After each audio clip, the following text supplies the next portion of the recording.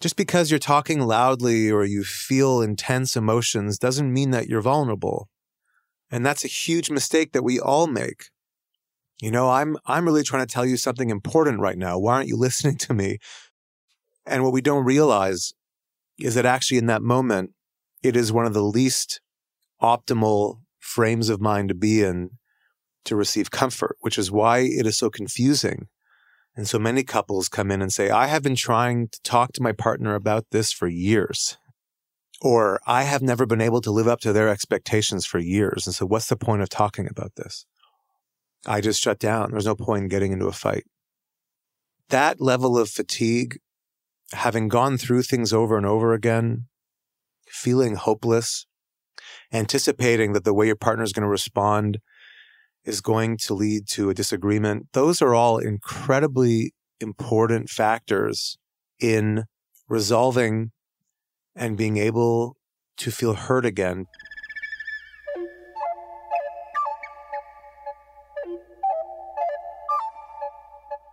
Welcome to the dignity of suffering. Have you ever been brought to your knees by the challenges of life? What if you could enter the world of the therapist, be a fly on the wall, and hear their stories and insights into life's biggest challenges, discovering a place to learn from the experiences of others who've tried to find dignity in their suffering. Each week, Mitchell Smolkin takes a candid look at the trials and tribulations of being alive. Mitchell is a registered psychotherapist, author and speaker. He hopes to show that slowing down and becoming curious about our human experience can enrich our perspectives and plant our feet more firmly on the ground. Now, here's Mitchell. Welcome to episode 31. I feel quite inspired as we all realize that the holidays are soon upon us, and those of us that live in parts of the world that get colder at this time of year, you know, things really start to change. And as we get into later November, really things are getting ready for this time of the year that is quite special. No matter how you celebrate, you can't avoid the ways that people start to get ready to hibernate a little bit with each other. And the interesting thing about family and relationships is that actually it can be a very stressful time for so many people to be home, to face relationships that maybe sometimes don't get a lot of attention when we're working throughout the year. And so I want to dig deep with you all and sort of prepare us emotionally to go into some of these opportunities to get closer. And to do that, I'm going to talk about intimacy and also have a number of couples therapists and guests to share from their perspective why it's hard, first of all, to stay close, to get close, and also some ideas about what we can do to get ourselves ready. So I wanted to mention that on my website, mitchellsmolkin.com, I have an intimacy problem workbook that I wrote. It's a short workbook that goes into various exercises and theoretical frameworks for intimacy. If you're looking for novel ways to get into your body, to become more curious about some of the blocks to closeness. So please check it out. And feel free to email me if you have any questions about the book or about some of the stuff I write about. But I wanted to address a kind of misconception that a lot of couples come to, even when they come to couples therapy, where there can be a very superficial notion that couples therapy is about the relationship. And that may seem like a very strange thing to say. I mean, of course, it's about the relationship. But what I mean is that couples will come and say, oh, our problems are about this relationship.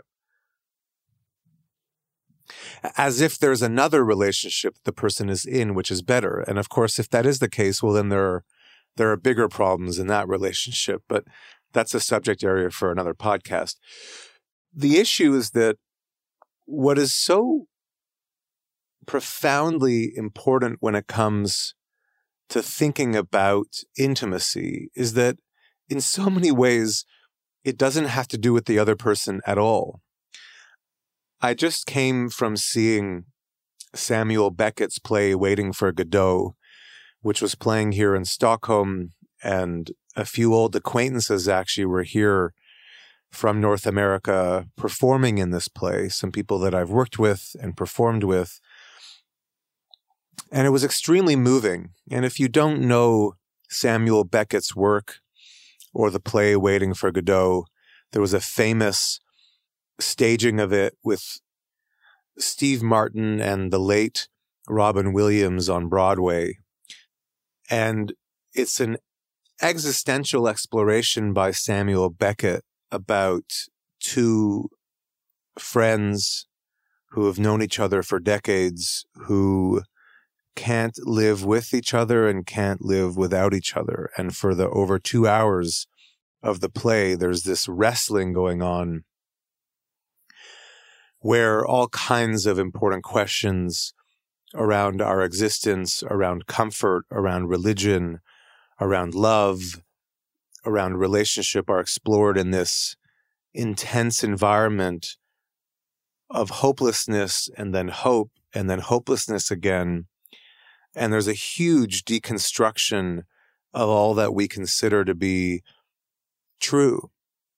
And I think it's an incredible document. It's a scary piece of theater because if you really listen to his writing, it just breaks down some of these sacred cows that we have in our lives around what we seem to think in a moment is solid and another moment is not there. And I think it lends itself very well to what I want to talk about today and this idea that I presented at the beginning of the podcast, which is that actually, if we're going to profoundly get close to somebody else and ourselves, as I've often mentioned on this podcast before, there are so many deaths that take place along the way. There are so many deaths of what we think about ourselves, how we experience our own emotions, what we think the other person is or who they are, and all of the grieving that has to go on when actually some of the things that we fell in love with in the first place maybe are much more complicated than we initially thought or represent, unfulfilled longings in ourselves. The cliche that opposites attract, or that we see something in our partner that, we want for ourselves. But that's a very, very complicated idea because often if we're evacuating something that we want for ourselves, for instance, if somebody else is outgoing and we're like, oh, I love how you are at parties or how you can schmooze or how social you can be, often that represents our biggest fears, or the other way around, that maybe we see someone who's kind of quiet and pensive, and it just seems so refreshing to meet somebody who's not always talking all the time. And it's hard for us to slow down. Eventually, shit hits the fan, period. Full stop. And that's what I mean, that couples therapy, it's not really about this relationship. Often it's about the cross that somebody has to bear in their own life. There was a beautiful session the other day when this couple came in and she was so open and honest. And she said, that she finally realized that some of her panic, in her 20s, in the early marriage, her panic about things not being the way they should be, or her husband not being the person she thought he was going to be, that she realized that overwhelmed her and made it impossible for her to see things from his perspective. And these moments are so universal, right? This is where traditions like archetypal psychology, the psychology of Carl Jung, or psychoanalysis, looking at having to tolerate frustration, are extremely important adjuncts to our journey around intimacy, because hyper-focusing on our needs, hyper-focusing on somebody else fulfilling our needs is a problem. It's a problem because inevitably we're going to be disappointed. I mean, this is one of the basic premises of Waiting for Godot. They're waiting for this person to arrive that never arrives. Maybe they arrive and they missed him. We don't really know. But there's this deep, deep sense of alienation and frustration that is simply a part of the human experience. And you can tell that Beckett is unresolved as well. I mean, that's part of what makes it in so many ways scary and vulnerable, because you can tell that there is no resolution. They end up, deciding in the last lines of the play to try to leave, and then they don't. They decide to wait. And so the last 10 seconds are like the first 10 seconds. And I think that's very important when we really contemplate the kinds of issues that the human being is going through alongside their partner. And how easy it is, and I'm sure I do this all the time, how easy it is to evacuate our own loneliness in an unconscious way, expect another person to make it go away, and then to rail against the world when it's not possible. And as I'm saying this, I of course realize that the real thrill of being with someone, of course, is being able to talk about these things and open up about these laments, or hold hands, for instance, at somebody's funeral that you loved, or come home from, losing a job, or, going through a difficult experience and having someone be in there with you. And so there is this very interesting tension where it's both end. It's on the one hand, we can't react in such a binary way around our loneliness and expect, someone else to somehow make that go away. On the other hand, we have every right to expect that the relationship is a kind of, playground for our vulnerability. I mean, those two things have to coexist. I just think that some of our, earlier ways, our regressive ways of responding to disappointment just take hold in our relationships. And to be honest, if the neuroscience is correct, they never go away. One of the analogies that's really important to keep in mind about these questions around emotional change, there's a cliche that, I love you, you're perfect, now change. And people will come in and say, well, I can't change. I am who I am. And, actually both those things are true, meaning we need to change, period.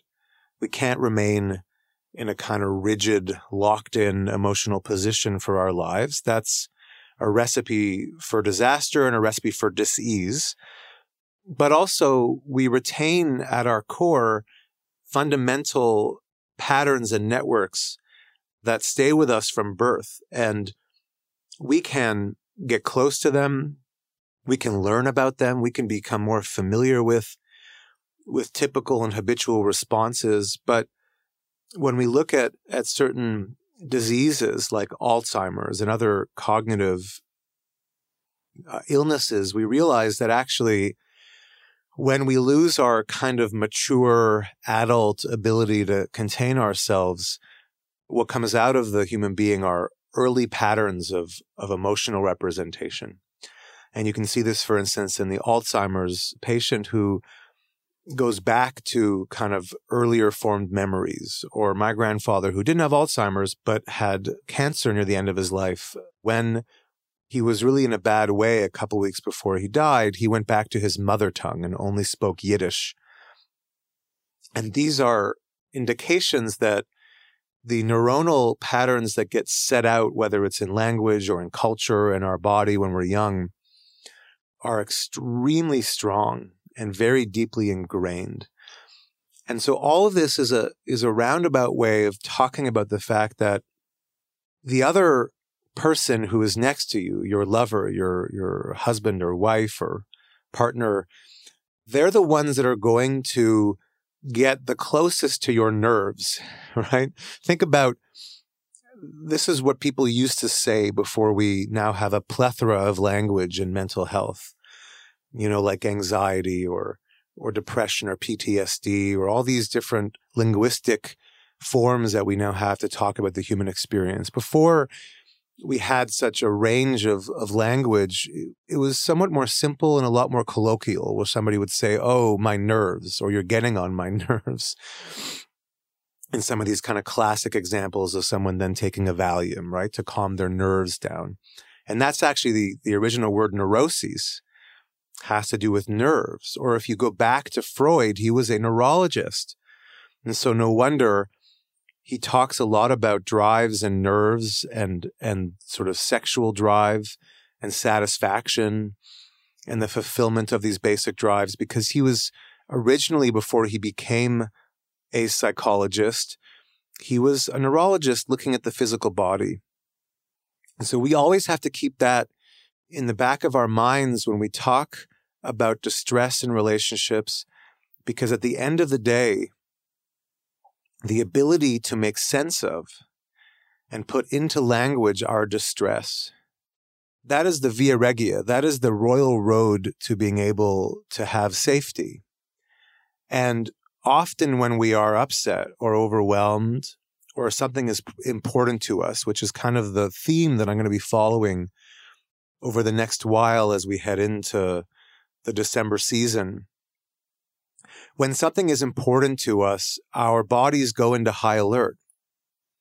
That's really important, right? When we go to dinner with family, maybe we're visiting our family's house for Christmas or for Hanukkah or just for a holiday celebration or just to see them after a long while after the pandemic or for New Year's Eve, we are particularly focused very often on things going well. Maybe the emotional temperature of our family environment brings back certain emotions. So we really have to consider that when we go into these situations, we may have desires and longings and expectations, not just for us to kind of get through them or maybe to get through them in a fulfilling way, but also we have expectations for maybe our partner to see us, have our backs, be a safe place for us. But we're not always in the most ideal physiological state when something really matters to us. Right? It's much easier when you're on a holiday or it's the weekend and you've given yourself time to do nothing. And that can be a lot easier to kind of let things slide or let things roll off your back. But if you're in a state of vigilance, then it becomes a bit of a catch-22. You may be there, just to use Christmas as an example, you may be visiting your family and have very important needs from your partner, and how those needs get expressed matters a great deal, and we can't fake it. We just can't fake it. You cannot, just because you're talking loudly or you feel intense emotions doesn't mean that you're vulnerable. And that's a huge mistake that we all make. I'm really trying to tell you something important right now. Why aren't you listening to me? And what we don't realize is that actually in that moment, it is one of the least optimal frames of mind to be in to receive comfort, which is why it is so confusing. And so many couples come in and say, I have been trying to talk to my partner about this for years. Or I have never been able to live up to their expectations for years. And so what's the point of talking about this? I just shut down. There's no point in getting into a fight. That level of fatigue, having gone through things over and over again, feeling hopeless, anticipating that the way your partner is going to respond is going to lead to a disagreement, those are all incredibly important factors in resolving and being able to feel heard again, because they create anxiety, and anxiety creates protection, and protection creates a kind of primal response both in the individual and the other person, which then results in a kind of, when you try to take a magnet and you feel them pushing up like away from each other. It's exactly what happens in the human nervous system. And it's a tough thing to get through. It's a beautiful thing to get through, but it takes time. But it also explains why on these occasions when we expect the most from our partner, often things don't go well. And then we can kind of use that as a kind of, straw man, if you will, to be like, oh, we're not compatible. Or, obviously if we can't get along on the weekend or when we're together, this relationship's not working. And of course, everyone has the right to reflect on whether they enjoy being with somebody, but that goes away very quickly. I don't mean the enjoyment of the other person. I mean a kind of simple reflection on compatibility is a very short-lived device in a relationship. After a number of years, it has nothing to do with compatibility anymore. I always go back to Darwin's notion that no matter how similar we think we are, or no matter how much we share certain interests or activities, we are different organisms, and tolerating difference in the other person is something that philosophers have written about for hundreds of years, and that Beckett was also trying to show us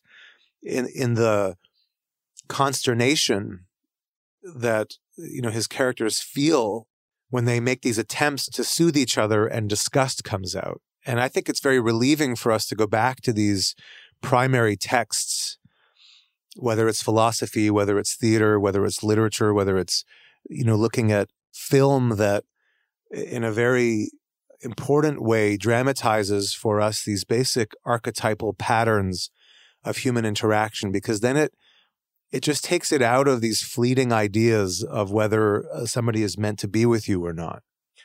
That will not sustain intimacy over the long term. It certainly can give, a lot of gas to the engine, and certainly couples that come in who very strongly want to be together, they have a better chance of going through these, gates of hell, if you will, to intimacy. But notions of compatibility, just to be frank with you, they're too simplistic, and they will not lead to sustainable relationships, period.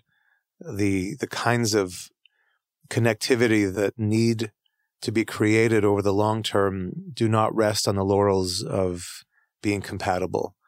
It rests on our basic organization around vulnerability and intimacy. And if those things are not explored, then we cannot deepen connection. We're just too smart. We're just too wired to protect ourselves from overwhelming pain. So I want to explore this with my colleagues over the next while, bring some people on and just have some good, rich conversations about what they see in the people they work with and how we can all reflect on and think about ways of deepening our own responses to being alive. And I think it's worthwhile because when we can kind of get a handle on our reactivity and the ways that we sometimes shut others out, it can actually lead to quite an enriching experience. And also, it's a great preventative measure against certain physiological illnesses, because when we are in a stress response, the body releases all kinds of neurochemicals that are not helpful to our organs, to our regulatory systems. And so this is all, there's a kind of gestalt here around why these endeavors are significant, especially as we go along in the life cycle.